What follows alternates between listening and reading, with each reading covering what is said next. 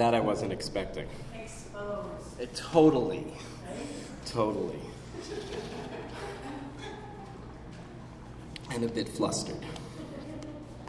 Thank you, Chris. Thank you, everyone from the Narrative Medicine program for having me back. It was a great pleasure to be here early last month when they did the VA Challenges in Healthcare workshop. It was a great pleasure to be a part of that. It was a great pleasure to be the introducer to one of my heroes, Jonathan Shea, at that workshop as well. So thank you, Chris. I appreciate it. I'm going to start, actually, with a shout-out right back to Chris. Chris, who does the same work that I do, so obviously feels that my daytime job isn't dark enough, recommended this novel to me, Anil's Ghost, which is about someone who basically does our work. And I thought this was a very nice quote to start with because it has a very interesting concept and idea in it that I think is very important to narrative medicine. She used to believe that meaning allowed a person to escape grief and fear, but she saw that those who were slammed and stained by violence lost the power of language and logic. It was the way to abandon emotion, a last protection for self. And I think anyone who does this work would recognize this quote in the work that we do and the people that we work with, but there's a really interesting idea in these words. And that is that the loss of language as protective, the loss of language and being able to describe and being able to tell a story and put into narrative form as protective to the self. In psychology, in analytic psychology, Freud talked an awful lot about what are the stages of protection that humans go through for psychological scarring, for psychological wounds. And it starts with basics like defense mechanisms of denial and repression and humor and those kinds of things that we use to navigate the day-to-day. And it progresses with more and more, in psychological terms, pathology until you get to actual fracturing of self. Psychosis is considered in analytic thought to be a defense against pain, a defense against great distress. And here, for our purposes, the idea of the loss of language itself, of the actual ability to express, is protective. In following up on what Chris said about evidence-based treatment and those who are trained to do it and those who don't do it even though they are trained, there are tremendous hurdles in place for an endeavor like exposure therapy. The barriers to an individual being able to convert traumatic experience into narrative and into story, the hurdles of listeners in being able to tolerate it and hear it, the hurdles of a society in being able to integrate great tragedy, trauma, into the fabric of the society itself. So it doesn't surprise me. People in our field know of this research. I'm here to help describe how it's helpful to break through those barriers and the value of that. But it's important to keep in mind that those are not unformidable barriers. Those are real barriers. And I'm actually going to show, hopefully if there's time, a little bit of a video from a virtual reality exposure therapy treatment that I've done. PBS Frontline did a piece, and where you can see actually a combat veteran undergoing the treatment, and you can see the intensity with which having him revisit the trauma, which is what exposure therapy basically seeks to do, presents to him. So this is Judith Herman. We heard a lot of her at the workshop. She, from almost every corner, is considered to be, if not the most important person writing about trauma. These are just some quotes that just to set up the framework. Barriers to society, hearing, listening, integrating traumatic story. The barriers to, on the bottom one, being able to express the trauma in personal terms and put it into personal, and make personal meaning from it so that it can be integrated into the individual's life as a way of moving on. These things are not easy, and I think these will just sort of set up the framework with which we can continue the lecture today. The will to deny has a face validity to it for anyone who works with trauma. The will to avoid talking about, thinking about, re-experiencing traumatic experience has face validity. It's on its face. Most people will say, yeah, sure, I know what that's like. Even if it's not at the trauma level, I know what it's like to not want to deal with pain, emotional pain. But why the will to proclaim that Herman talks about? Where's that coming from? And I think that has a lot to do with integrating concepts like narrative medicine into trauma work.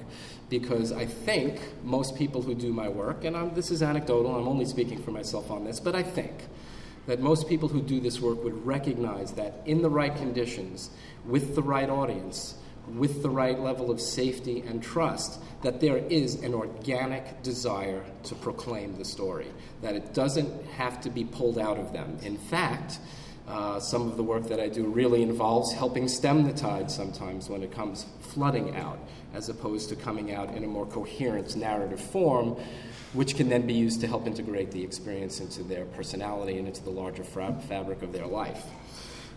Jonathan Shea, who has been mentioned before, he talked a great deal about in his great book, Achilles in Vietnam. It's actually the title of the paragraph in the chapter is called How Narrative Heals.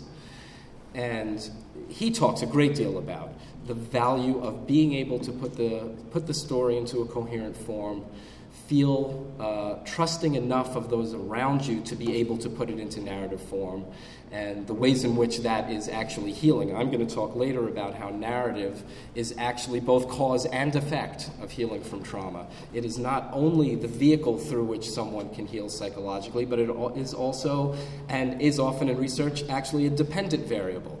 That narrative form, being able to put the story into a coherent, clear narrative, is actually the sign that healing has taken place.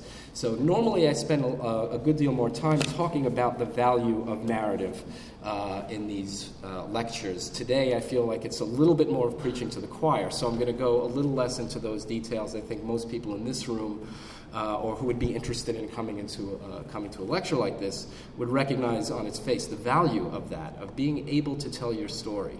Now, as for background, since I'm going to be talking about exposure therapy and the ways in which that helps in the narrative healing process, I want to go a little bit into some of the basics of PTSD and exposure therapy. I'm going to go through this pretty quickly because I'd much rather do question and answers. It's much more fun for me.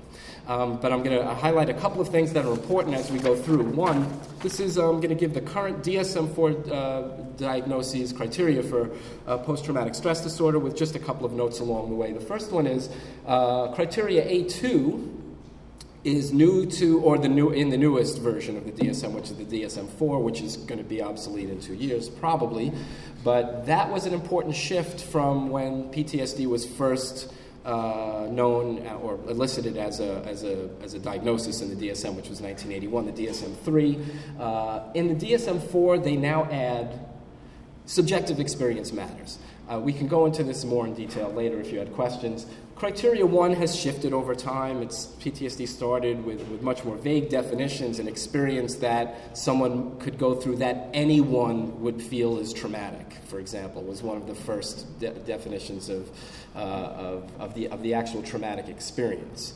And that's shifted over time, but the real shift is number 2, in that now in the DSM itself, which is problematic in multiple ways, but is what we use in the field, it now matters not just what happened in the real world, but how that event is experienced, how it is processed, what the emotional reaction to that experience is.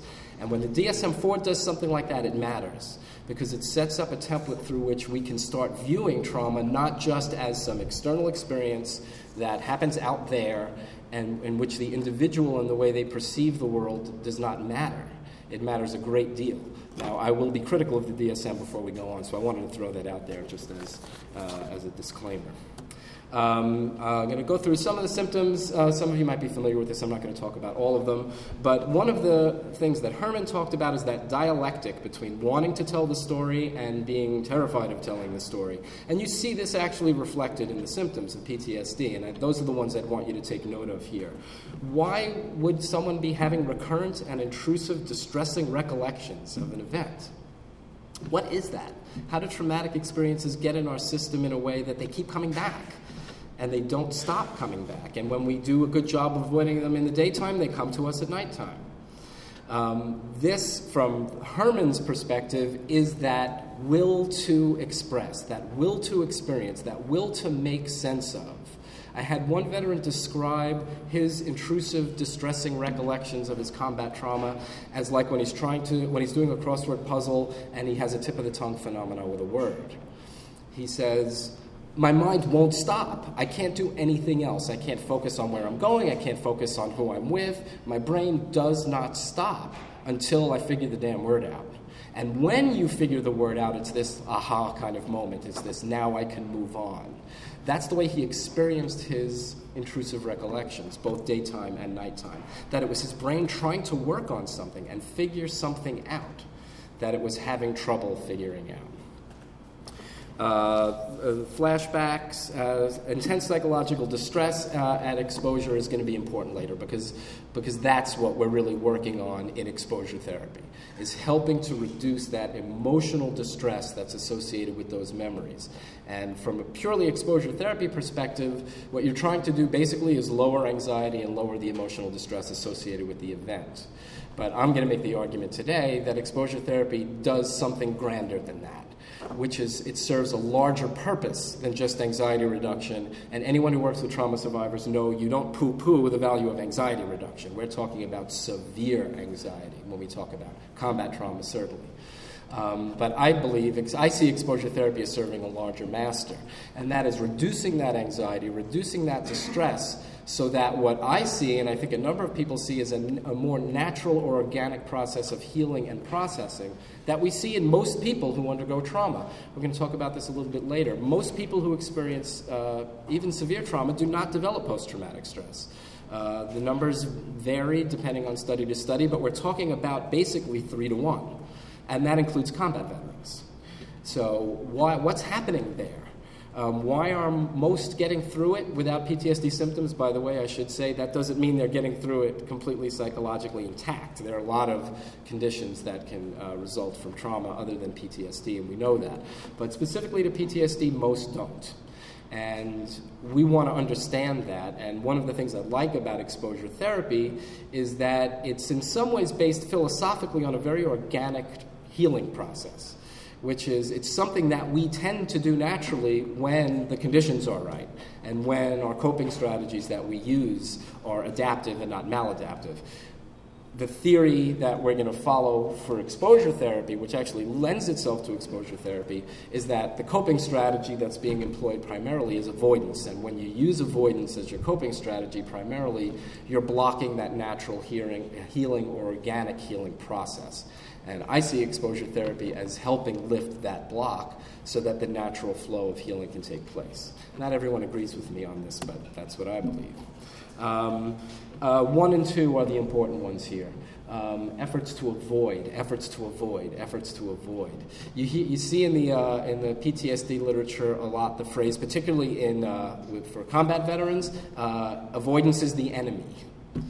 That avoidance as the primary coping strategy, and in the DSM-4, it's listed as you could see 1 and 2. In the DSM-5, or at least the recommendations for the DSM-5, are to make it a little more broad, and I think a little more right on, which is efforts to avoid internal triggers to trauma, and number 2, efforts to avoid external triggers of trauma.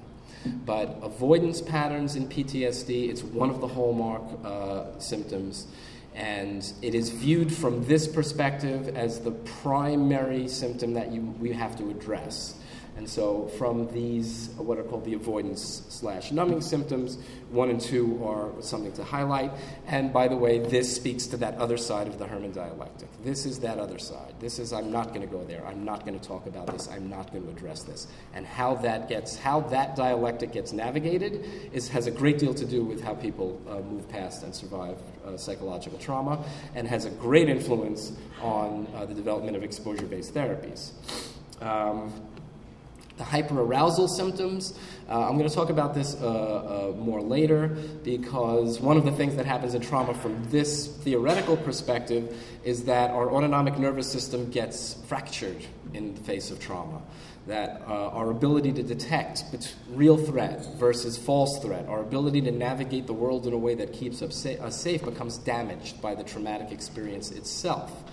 And if someone has a hard time detecting what is a real or imagined threat, it seems that there are two ways you can go, really. And one is just let your guard down all the time, and the other is keep your guard up all the time.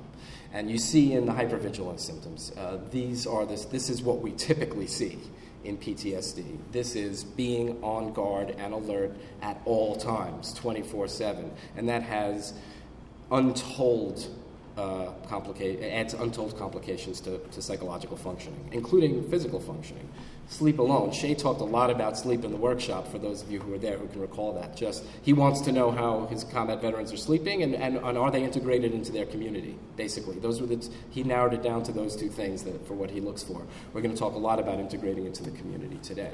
In defense of the DSM, most people who aren't in the field or read it through never see the part F here, and I think it deserves attention because the DSM takes some hits that I don't think are necessarily appropriate. I think it takes a lot of hits that are. But we're talking about severe disturbance. Someone might look at those symptoms and say, "Well, I have that. I have reduced sleep, and sometimes I'm looking over my shoulders when I'm walking down the street." PTSD is marked by severe disturbance in psychological functioning, occupational functioning, social functioning. We see it in such a broad range of things. I was going to make more comments on the DSM, but I'm going to move on. Just a couple of numbers here that I'm going to go through very quickly. By the DSM-4 definition, and by the numbers that I'm going to throw out here over the next two slides, we're talking about millions and millions of people in this country who have admitted to, who have been identified as having psychological trauma. A good number of them multiple traumas. And so we're not talking about an isolated problem of a few people. We're talking about a whole bunch of people out there with stories to tell that don't feel like they have a place to go to tell them. And the environment in the community oftentimes sends signals back to them that they're right, that there really is not a place here for you to tell your story. So for those of us who are clinicians, and this I think was a great theme of the workshop, is we are representatives of the community, and we in part set the tone for whether people feel safe to tell their story or not. Okay, move through that. Okay, so this leads to a question I think everyone who deals with psychological trauma has to deal with on one front or another, whether they realize it or not. It's why these numbers? Why do so many more people not develop a condition like post-traumatic stress than do? There are a number of variables that have been looked at in research. The nature and the extent of the trauma itself is still the number one predictor of who will develop PTSD and who will not. There are personality variables associated with this, one of them being what's called on the active-passive dimension, those in a crisis or in a trauma situation who are more likely to say things like, "Okay, I'll go over there, you take care of that, I'll get these people, I'll call them," are less likely to develop PTSD than those that feel like they don't have a place or don't know how to deal with the situation. Many more personality variables than that. This is so interesting because so much of the work that I do is seen by the combat veterans in some ways as it's the weapons that did it. It's the IED. It's the mortar. It was the daisy chain that was set on the road. But somewhere lurking underneath for every one of them is the idea that there was another human being out there who was trying to kill them.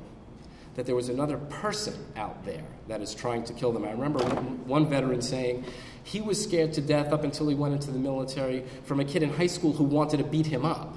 And knowing that there was someone out there who wanted to beat him up kept him up at night. And then he said, now I'm doing 3 tours in Afghanistan, and I know there are human beings out there who want me dead. And that matters a great deal. People who perceive the trauma as being caused by humans and not natural causes tend to develop PTSD in greater numbers. We're going to talk mostly about coping strategies here, because that's what lends itself to this treatment. The top of the pile in traumatic situations refers to this idea that we all come with a bag of tricks. We all come with certain ways of being and styles and coping strategies that we use every day to survive the non-traumatic world. And then when trauma hits, what we tend to do in those situations is use the coping strategies that we are most familiar with. We use the ones that are most trusted. We use the ones that we're most comfortable with. For some people, that's avoidance. For some people, that's psychological avoidance, like denial or repression. It's environmental avoidance, like never leaving your house again, or never putting the TV on again, or never reading a newspaper again. And we see this certainly in combat trauma, and I think we see it in all kinds of psychological trauma. Exposure-based therapies for trauma emphasize the role of avoidance and posit that if you can help the trauma survivor break through the avoidance pattern and therefore allow themselves to start making sense of the story for themselves, this starts the healing process. When I show you the video, I hope the video will communicate clearly and viscerally avoidance, because it's just a word on a page here, but when you see it in front of you, when you see the extent to which a trauma survivor will do anything, this means a life of brutal substance use. This means for some who may be the more healthy functioning, I'm going to talk about one later, after coming back from combat, worked 3 jobs for the next 40 years, raised family, just worked themselves to the bone. And then they retire, and it's, oh boy, the trauma is still there, sitting there, waiting for them. We're seeing this with the Vietnam generation right now. We're getting an influx of the Iraq and Afghanistan combat veterans coming back. At the same time, we're seeing empty nesting, retiring from career Vietnam veterans coming back. There are lots of ways to avoid. Some healthier than others, but there are lots of ways to do it. So I talked a little bit about that idea that the nervous system itself, the autonomic nervous system, the fight or flight system, gets altered during traumatic experience. And that lends itself to not being able to determine later on, when in safety, when the trauma has passed, what is a real or imagined threat. The cliche is the Vietnam veteran diving under the car when they hear a helicopter going overhead 40 years later. They will tell you they know it's New York, and they know it's 2012, and they know it's not Da Nang 1967, but that's their cortex telling them that. There's a much more significant immediate part of their system that doesn't know that yet, and doesn't know that that's a safe helicopter. One recently said, I could see the eyewitness news label on the side of the helicopter. I could see what it was. Didn't matter. It triggered that autonomic nervous reaction of fight or flight. And that's why they're hypervigilant all the time. Avoidance is reinforcing, and this is very important, I think, and it actually has a lot to do with what you said before, Chris, for clinicians as well. Avoidance is reinforcing. If you're going someplace emotionally distressing that you don't want to go and you avoid it, you've just been rewarded for it, because your anxiety is going to go down, you're going to feel better, and this, just from a purely learning theory perspective, is going to reinforce that avoidance. And so you're working against a great deal of obstacles, because therapy is great and it works, but it's a small percentage of someone's life. Even when you do exposure-based therapies, and there are some patients I see twice a week for 90-minute sessions, and still, what percentage of their day-to-day is that? They're out in the world being reinforced for avoiding their traumatic experiences all the time. And so a clinician has to be aware of that. It's not just irritating resistance. It is life or death in a lot of ways for people who have survived trauma. Can't talk about exposure-based therapies without talking about Edna Foa, who really developed prolonged imaginal exposure, which is now, as Chris mentioned, it is the most validated treatment for trauma, It's one of the more validated treatments for anything in my field, and Edna Foe is responsible for a great deal of that.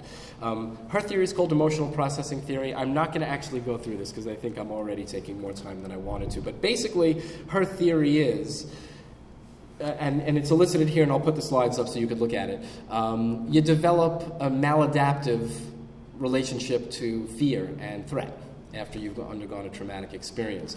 The guy that I'm going to show you in the video had a problem with driving under overpasses, and that's the virtual reality treatment I did with him, and hopefully you'll be able to see that.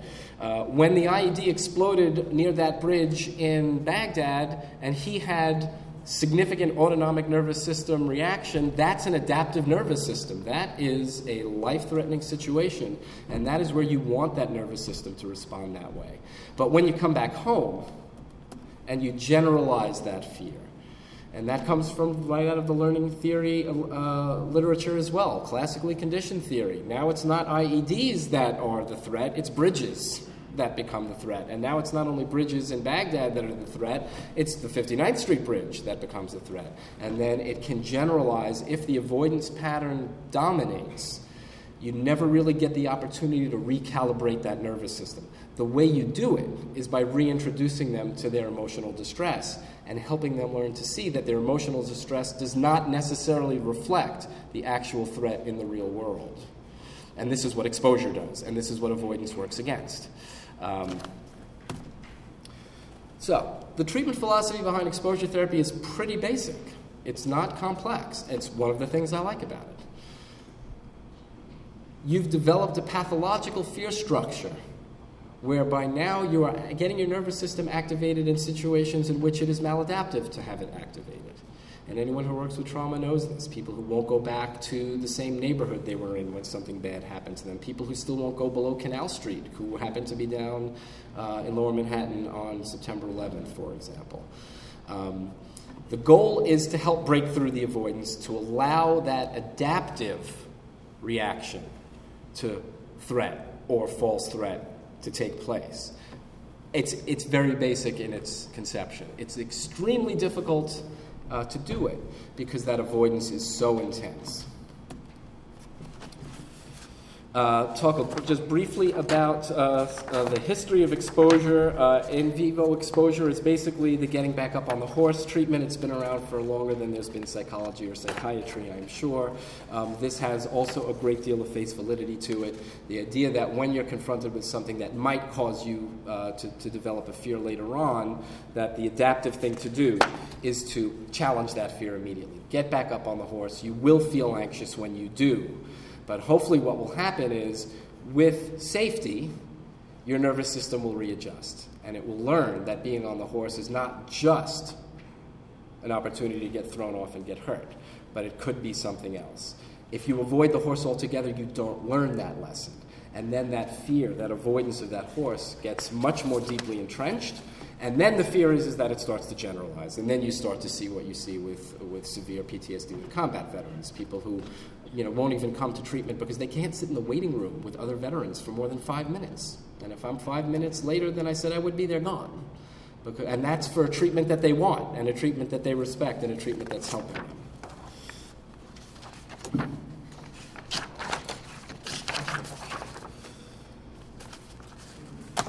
Now, let's move away from just anxiety reduction to that grander picture that I described before that I think exposure therapy helps with. What does avoidance do beyond just to help keep your anxiety down, to help keep you from having flashbacks or emotional distress? It does something that is of the utmost importance in the treatment of anyone who's suffered a trauma, and that is it reinforces their isolation from the community. It reinforces the idea that they are separate, that they are not part of. It reinforces the idea that no one will want to hear them, that no one will want to hear their story, that even if someone wants to hear their story, they won't understand it anyway, because how could you possibly? I have a private practice. I work with non-trauma patients. When I have patients who have, for example, severe depression, I haven't had a severe depression in my life, but I know what it's like to be down. I know what it's like to feel sad. I know what it's like to be somewhat depressed.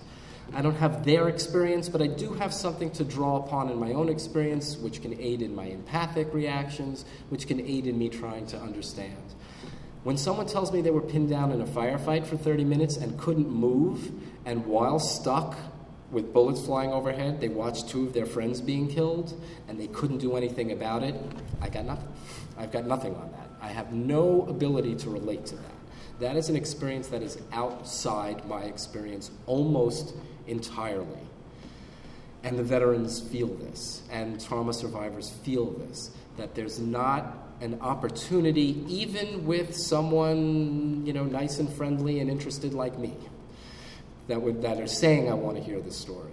It's such a hurdle to overcome. This was really, in some ways, what the entire basis of my doctoral work was, which was Holocaust survivor stories, and the inability for Holocaust survivors to believe that anyone could really understand them. In fact, I'm going to put up a quote from Lawrence Langer later, who wrote a great deal on this. You see in Holocaust survivor testimonies the inability for them to even understand it. They don't even believe that it happened to them. They can't conceptualize that something like that could have happened to them. They see it almost as outside themselves.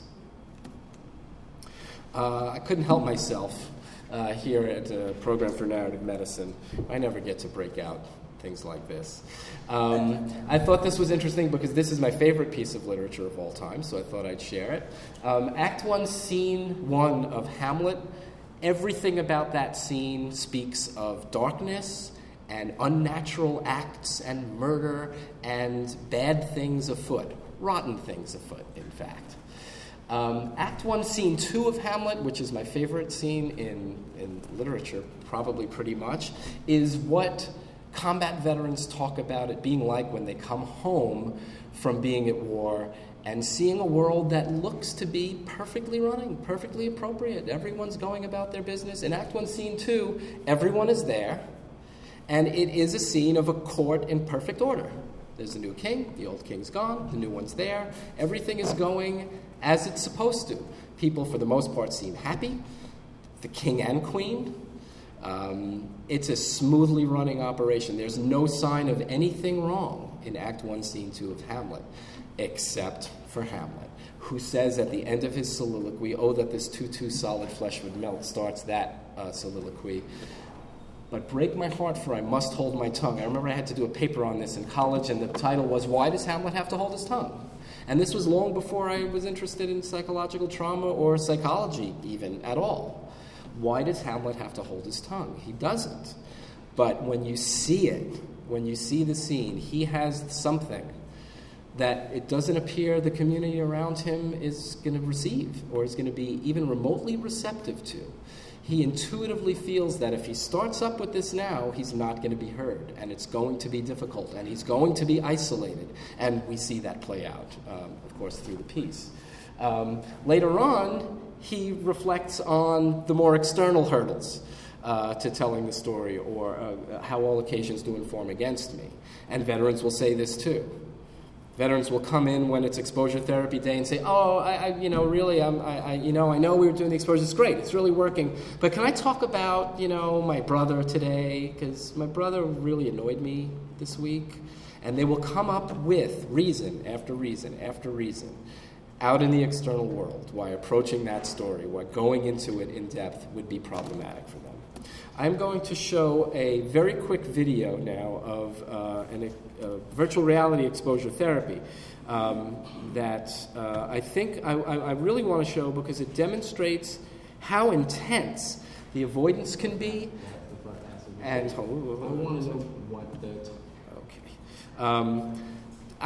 I'm not really clear how well you're going to be able to see the actual in the virtual reality shots because it looks pretty dark. But I want you to pay attention to this man's face as I play for him using virtual reality imagery. I'm actually presenting him with digitally recreated sounds of combat. I'm presenting him with, you'll see the computer-generated imagery. And also, it's not in the video, but later on in the session, I presented him with smells associated with combat as well that come with the virtual reality. But the real purpose of this is to get a visceral experience of what we mean, those of us who work with trauma, when we talk about wanting to avoid and the emotional distress associated with having these memories recalled. I want to know what the time of day was, who they were with, what environment they were in. So I can accordingly set up the variables on a scale of 0 to 10, 10 being the highest level of anxiety or distress. Tell me how that distress level is right now. I'd say 1 or 2. My goal is to keep them at a consistent level of anxiety and distress so that they can then adapt to it.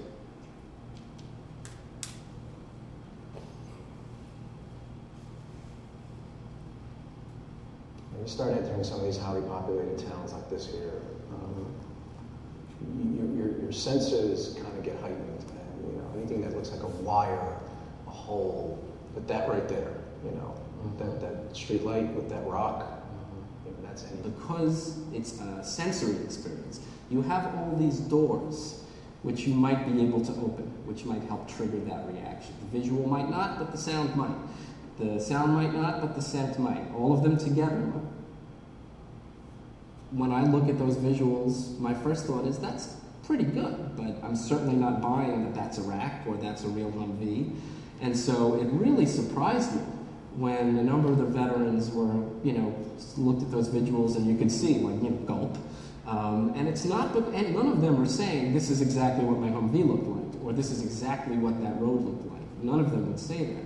But what's happening is that it's triggering a memory. It's triggering a visceral experience.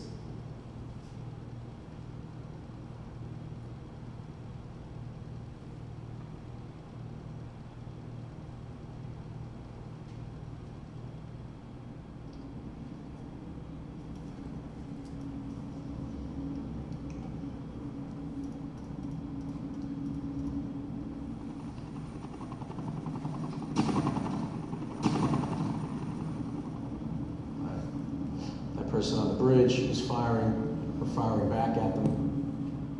There was one moment, it wasn't so much that the person was on the bridge, where I recall where they were off to the right of the bridge. And they were waving at us with an American flag.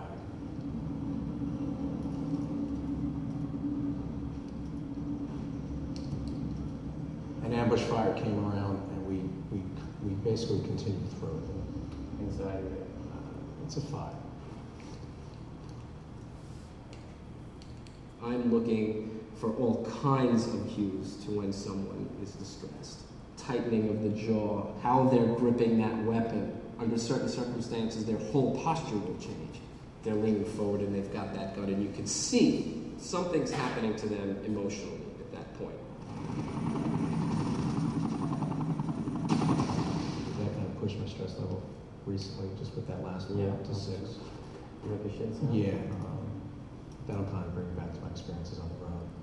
Mm-hmm. Any specific experiences on the road? Describe it to me as best you can. We were jammed on a traffic road, just got ordered to stop, and there was just hundreds. It looked like almost thousands of vehicles lined up, and there was a blockage with this fruit truck, and basically, the thing that you understood enough after being there for a while was you didn't ever, on a convoy, you didn't ever want to stop. If you were stopped for some reason, that was not a good sign.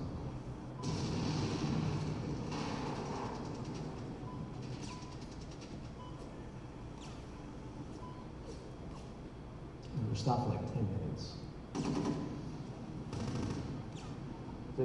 Sitting there, and nothing happened. I don't know anything more frightful. Because it's that anticipation, At least if you had something,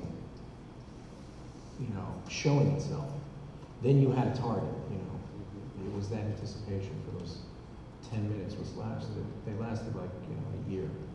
These are their worst fears. They're in some ways the worst experiences humans can go through.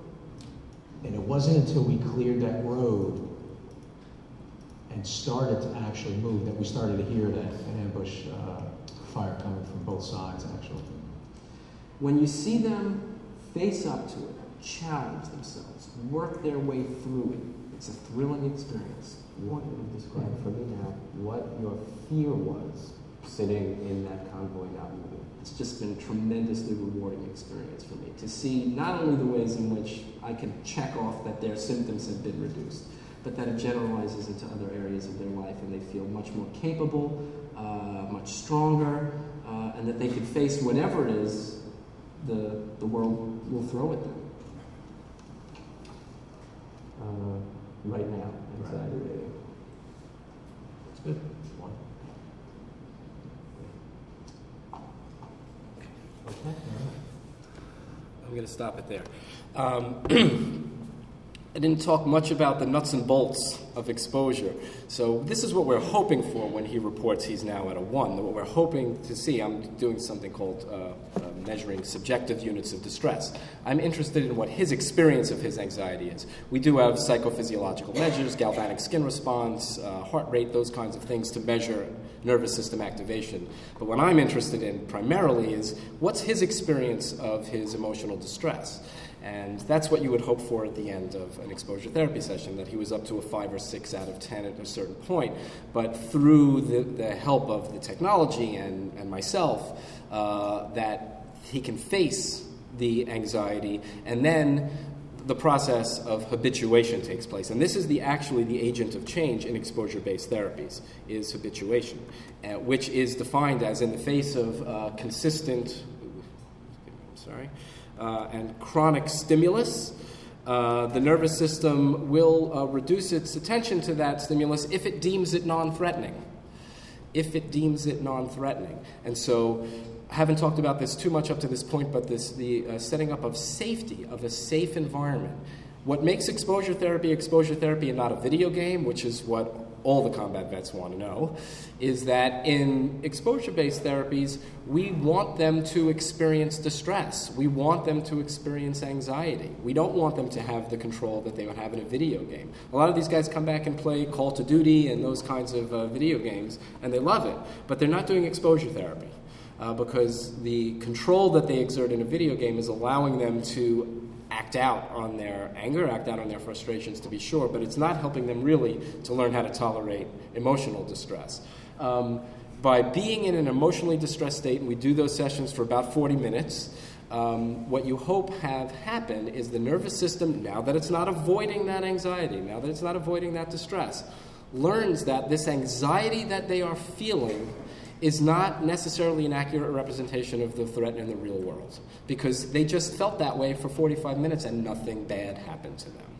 And that's why in exposure-based therapies, nothing bad happens. In virtual reality, we have very few negative consequences in the video. It's getting a little more intense as they make new versions of it. But at first, there was no blood, there was no death, that nothing actually bad happens in the video itself. What time do we have? I'm wondering if it's worth doing this little case study or just opening it up. Do it. What? Do it. Do it. Okay.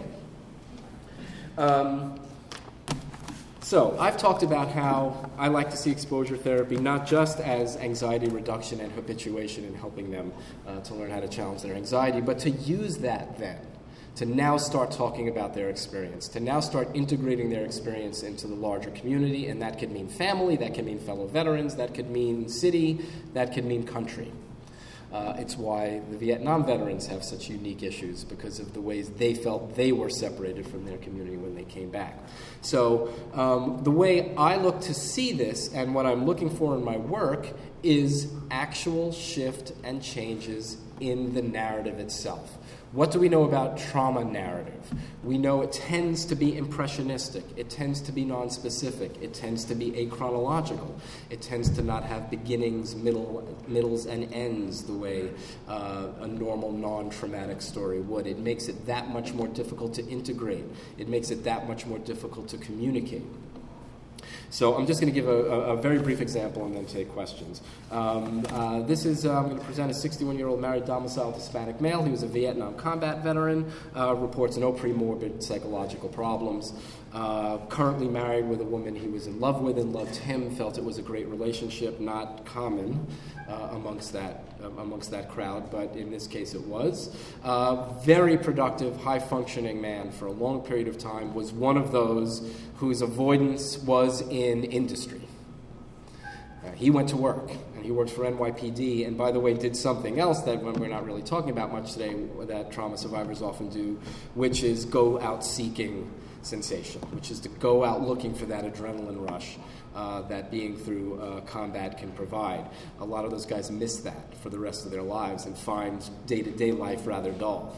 So sometimes people, in a way of helping them reintegrate and work back into society, actually approach difficult situations, but not his particular trauma he did. He reported pretty much a full range of PTSD symptoms over 40 years when I met him.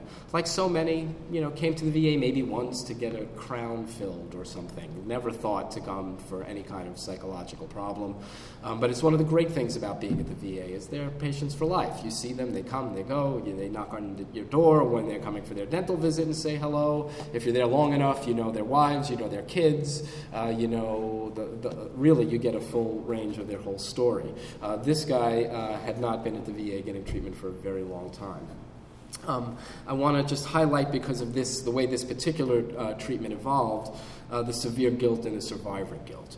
Right now, that's not a symptom, according to the DSM-4, by the way, of trauma, and those who work in the field have long been frustrated by that. But that looks like that's going to change for the DSM-5, and that's particularly prevalent in combat veterans, as you might imagine.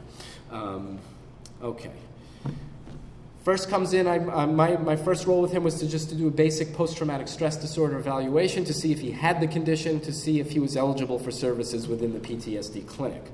And so I met him in October of 2008. I asked for the story. This is what I do. This gets me in trouble because stories take longer than just checking boxes on what symptoms are there. But it is what it is. This is how he described this particular trauma that I did an exposure therapy with. By the way, I didn't do a virtual reality exposure therapy with him. I did what's called a prolonged exposure therapy, which I didn't get into in much detail, but it's really using memory and a narrative to revisit the psychological trauma, and it's very intense, and it's very specific, and it's very, very, very challenging for both clinician and survivor. I was in an ambush all day. Half my guys were killed or wounded. There was an explosion. A guy right next to me was killed. I got hit with the shrapnel all day. It was in December. That's the first way when I first met him. When he was convinced that exposure therapy might be useful for him, which was no easy task, and I did a full trauma history specific to the exposure, this is what he said. Not that long later. It was December 6, 1967. An all-day close fighting fight. I was injured. A lot of people died, killed, injured. I was injured. Now, this is a couple of months in between, and we hadn't done any sort of trauma-focused or exposure-based work. But this put those two together, and these are the stories you get from trauma survivors. It jumps back and forth. In the first one, he says the date at the end. He brought up the getting hit by the shrapnel incident out of chronological time with other incidents that he brought up. This is the impressionistic, traumatic narrative that you see early on in PTSD. And so when we talk about narrative repair, you can see what we're talking about. This is a challenging narrative to follow. He lent himself to this lecture because it was so short and I could put it on a slide. But when you see it with other trauma survivors, it's hard to follow. And it's hard to follow because they have a hard time following it. It's hard for them to make sense of it. So I want to report to you, by the way, he also reported other traumas in that initial meeting. And I don't know if you could see this, I'm not going to read it, but they were lengthy, and they were detailed, and they were chronological, and they weren't impressionistic, and these were significant traumas. This was not anything light. He had other things happen to him, but I could tell from just the way he described the stories where we were going. If we were going to do an exposure-based therapy, what narrative are we going for here? So I'm not going to read them to you, but you'd be surprised. This is an intelligent person. This is a homicide detective, climbed the ranks of the NYPD, and was working for the district attorney's office, actually, when I started working with him. And that particular one, that was the best he could muster for his story. I want to share with you briefly, and this is just the highlights of my notes from as the exposure progressed. I always, when doing an exposure therapy, remind the veteran at the end of the exposure, and this is 40 to 45 minutes of me basically getting them to tell me in excruciating detail, the best that they can recall what happened to them. I will always go over with them afterwards, what did I hear today that I didn't hear the last time? What language am I hearing? What sensory experiences am I hearing? So that they can start integrating that into the larger story. By the way, I have them listen to tapes of their exposures for homework in between sessions so they can do the same. So basically I'm mentioning here what some of the things that came up anew in different exposure sessions. On February 17th, which was probably exposure number 4. I did probably about 10 or 11 of these sessions with this veteran. He was able to name some of the fellow soldiers. They stopped becoming just objects and started becoming people. He remembered their names. He remembered the name of the particular combat operation that he was on, which is a very big deal to combat veterans. Hadn't recalled that before, or I shouldn't say that, hadn't mentioned it before. He remembered that in the middle of the firefight that he had the taste of an old World War II sea ration in his mouth. That some of the Vietnam guys, when they were out in the field for days, didn't eat anything for days. And they would have sometimes, literally World War II era supplies. Not only weaponry, but food. He remembered that in the middle of this firefight. Actually, he remembered when he was hit by the shrapnel and that experience, that he had that taste in his mouth that he hadn't recalled before. He also described in much greater detail the environmental conditions. He remembered in that particular day talking about the heat and the rain, and it was an all-day event, and the altering back and forth between the brutal heat and the cool rain. A couple of weeks later, so I'm assuming this is a couple of exposure sessions later, he remembered the name and details of the veteran that was standing next to him when the veteran that was killed. This was accompanied by significant emotion. This particular moment. And those are those amazing moments when you do this work, when something like that happens. They're not great moments, they're not fun moments, but they're amazing moments to be with other human beings when something like that hits and they're beginning to be able to tolerate and deal with these kinds of details, which, by the way, flesh out a narrative. And this is what narrative repair means in this context. That now these are human beings out there, and I remember the experiences that I had, and I can now tell this story, and I can tell it accurately, or as accurately as I can recall, and I can tell it in a way that might be able to make sense to other people now. He talked a great deal in that session about the feeling of the sweat, not just that it was hot, but the actual feeling of the sweat dripping down his back. I got freaked out when he described that. It was so detailed. It was so visceral. He was so right there in the moment.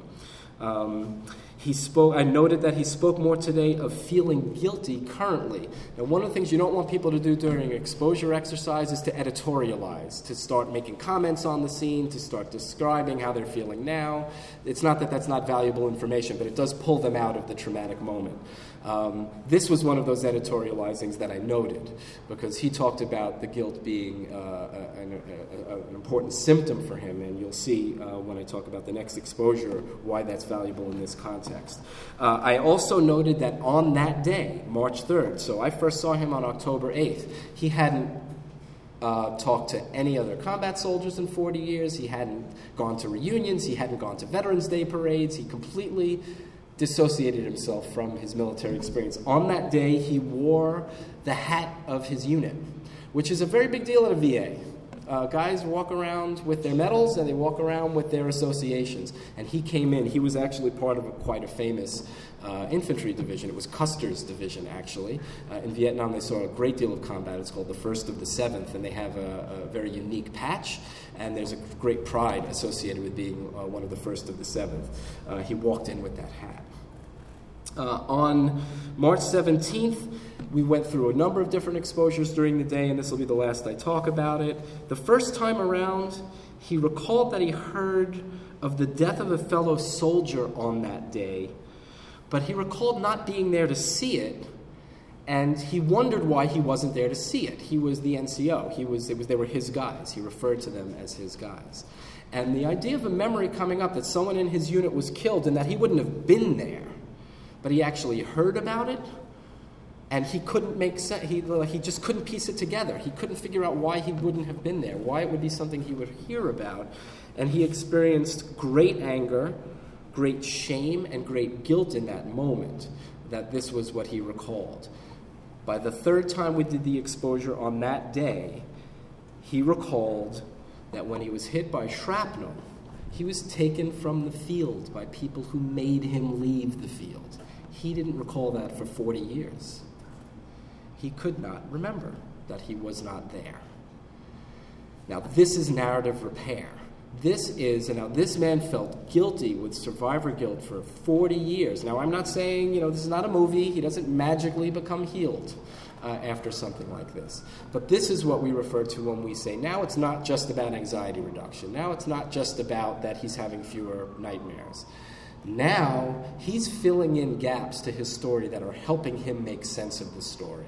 And when he remembered that, it was like one of those aha moments. If I'm not mistaken, his hand actually went up over his mouth. Oh my God, I was hit by shrapnel. Of course they took me off the field. He was hit in the eye. So he was bleeding a lot. He felt he was fine, but others didn't. So over time, through a safe environment, through helping him break through the pattern of avoiding these things that he'd done for 40 years, we now helped him to make sense of the story, to start filling in the gaps, to start making it something that he can contribute to others. The last thing I'm going to note is a note that I wrote, and this is March 13th. So that was just a couple of days before that. This is from my note, which I almost always make exceptionally vague and trying to communicate nothing in for the most part. That has continued his examination of his military life more fully. He looked up some old military records on the internet today, finding pictures of himself as a soldier, which he brought in and hadn't seen in 40 years. He found some paperwork online with the names of all the men in his unit that were killed on the day in question. He discussed how he was growing more comfortable integrating these memories and the memories of the war into his experiences.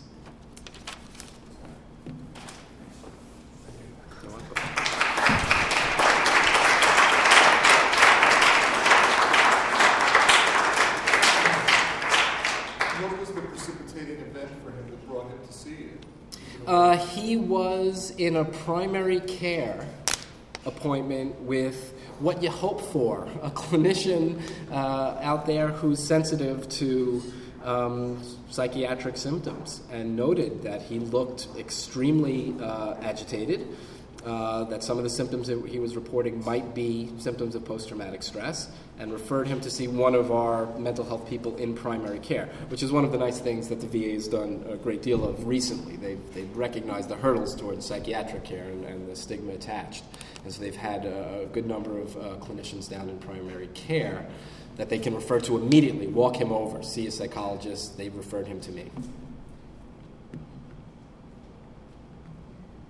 Yes?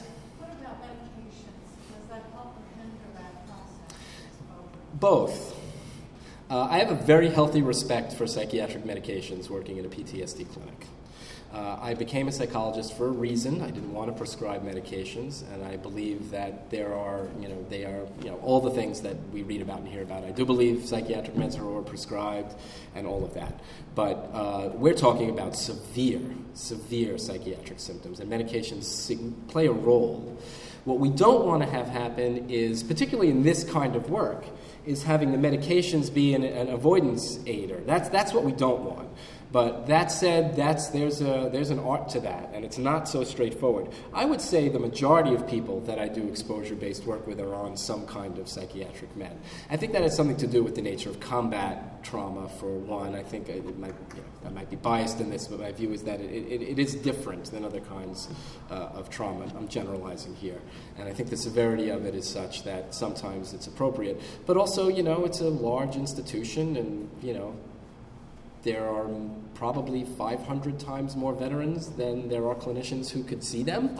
So we do things at the VA like, give people meds and see the symptoms go down. So it can be both. But I have a healthy respect for the meds, particularly the anti-anxiety medications. Okay, thank you. Oh, I'm sorry. Based on your experience, you mentioned that in terms of avoidance, patients try to direct the conversation away from discussing their stories.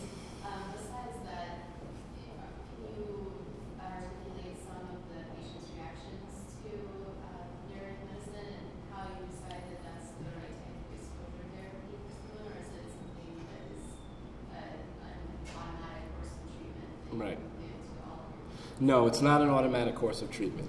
My view is I sort of think hierarchically about this. I think when in vivo exposure is available and appropriate, that you do an in vivo exposure. I think getting someone to actually go back to the environment and the situation that they were in, it just comes with so much more stuff, more exposure stuff. But in vivo exposure is not really logistically reasonable with combat veterans. The military actually did experiment with bringing some wounded soldiers with PTSD back to Iraq if their units were still there, so they could reintegrate with the community of their unit and revisit the scenes of some of their traumatic experiences. But I haven't heard much follow-up from that.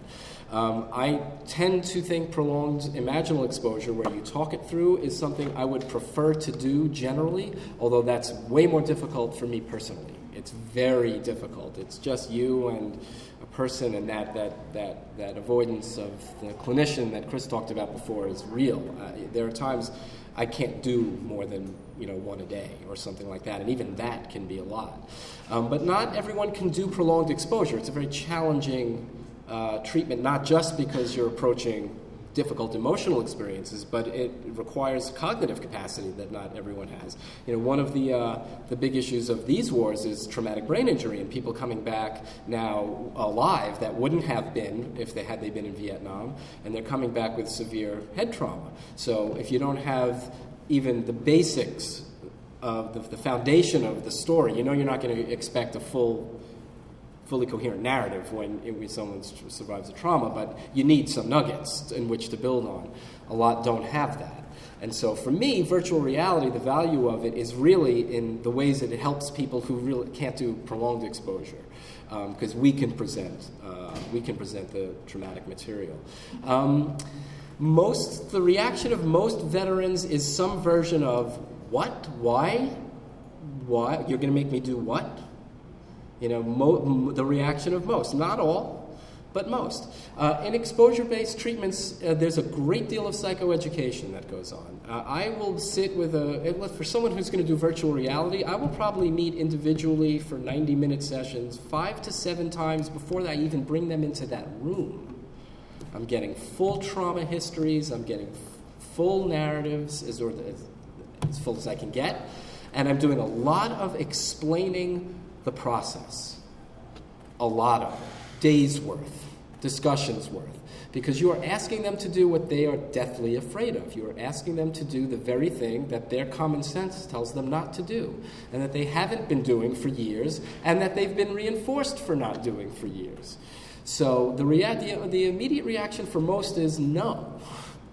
And sometimes it takes a good amount of time of meeting with them and maybe doing some more supportive work, or get them in the anger management class and see if you can, get them to recognize the value of it some other way. But most patients do not want to do this. Most patients don't do this. A good number of patients who start it don't finish it because it's so challenging. But yes, you get very, very strong reactions in that way.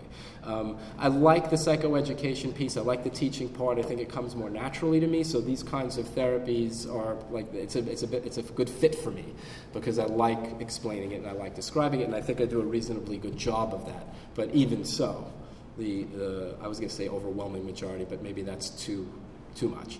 A majority of them, even after hearing that, would be like, no thanks. Maybe they'll join my group, though, and then I got them in my group, and then I, start helping them to, encourage them to start telling their story. Given the amount of time it takes to roll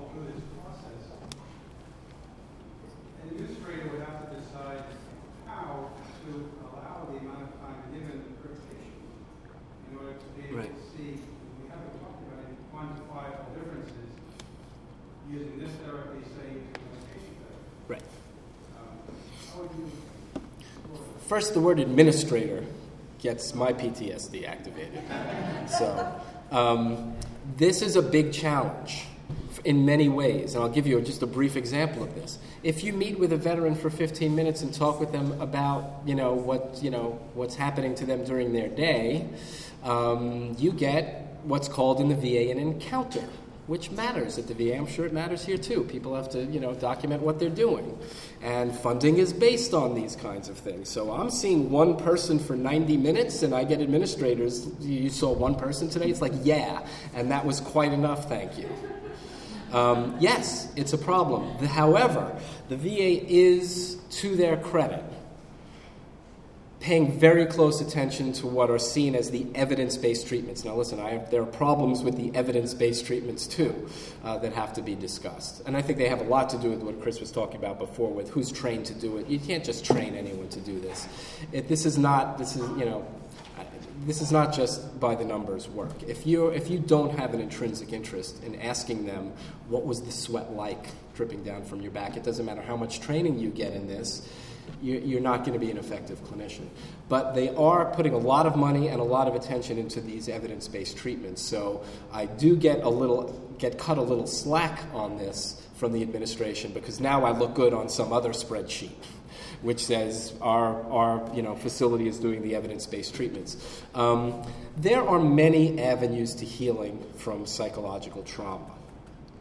And there's significant research to back up that mindfulness techniques, meditation techniques, relaxation training. I'm referring to my patients to these things all the time.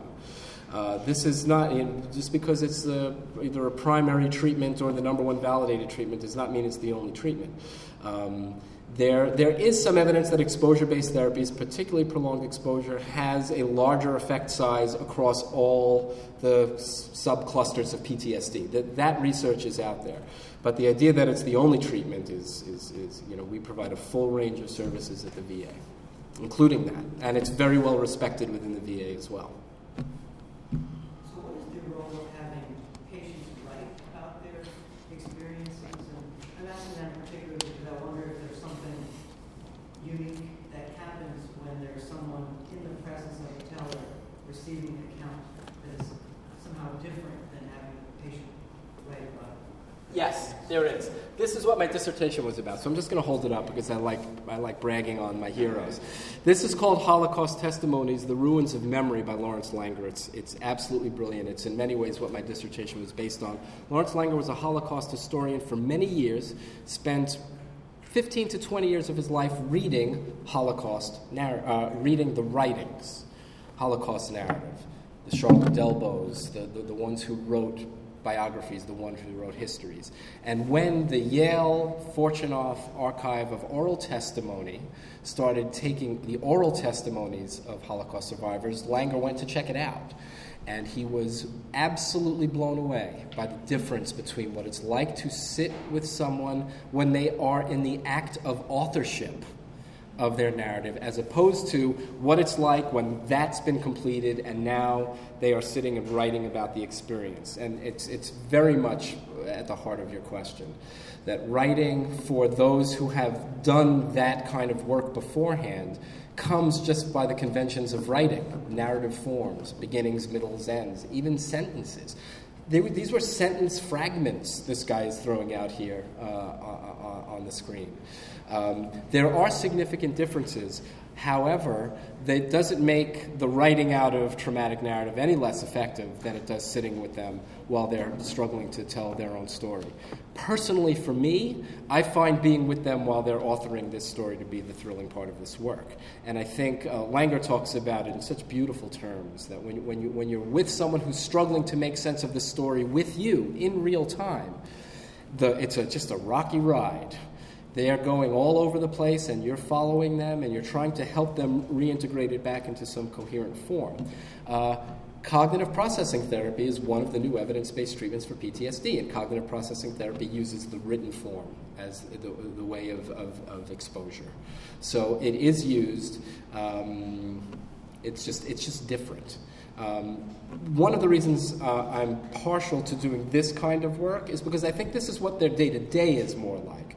These are people that you're not going to walk into a room at Thanksgiving and say, "Hi everyone, listen, I wrote this story, and can you read it?" But someone might ask them, "What was it like in Vietnam?" And it's more of their day-to-day experience learning how to address that issue in real time.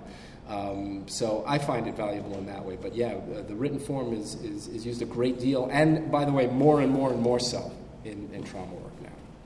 One more question. Who gives the input to the program that should be written for the virtual reality? Skip Rizzo.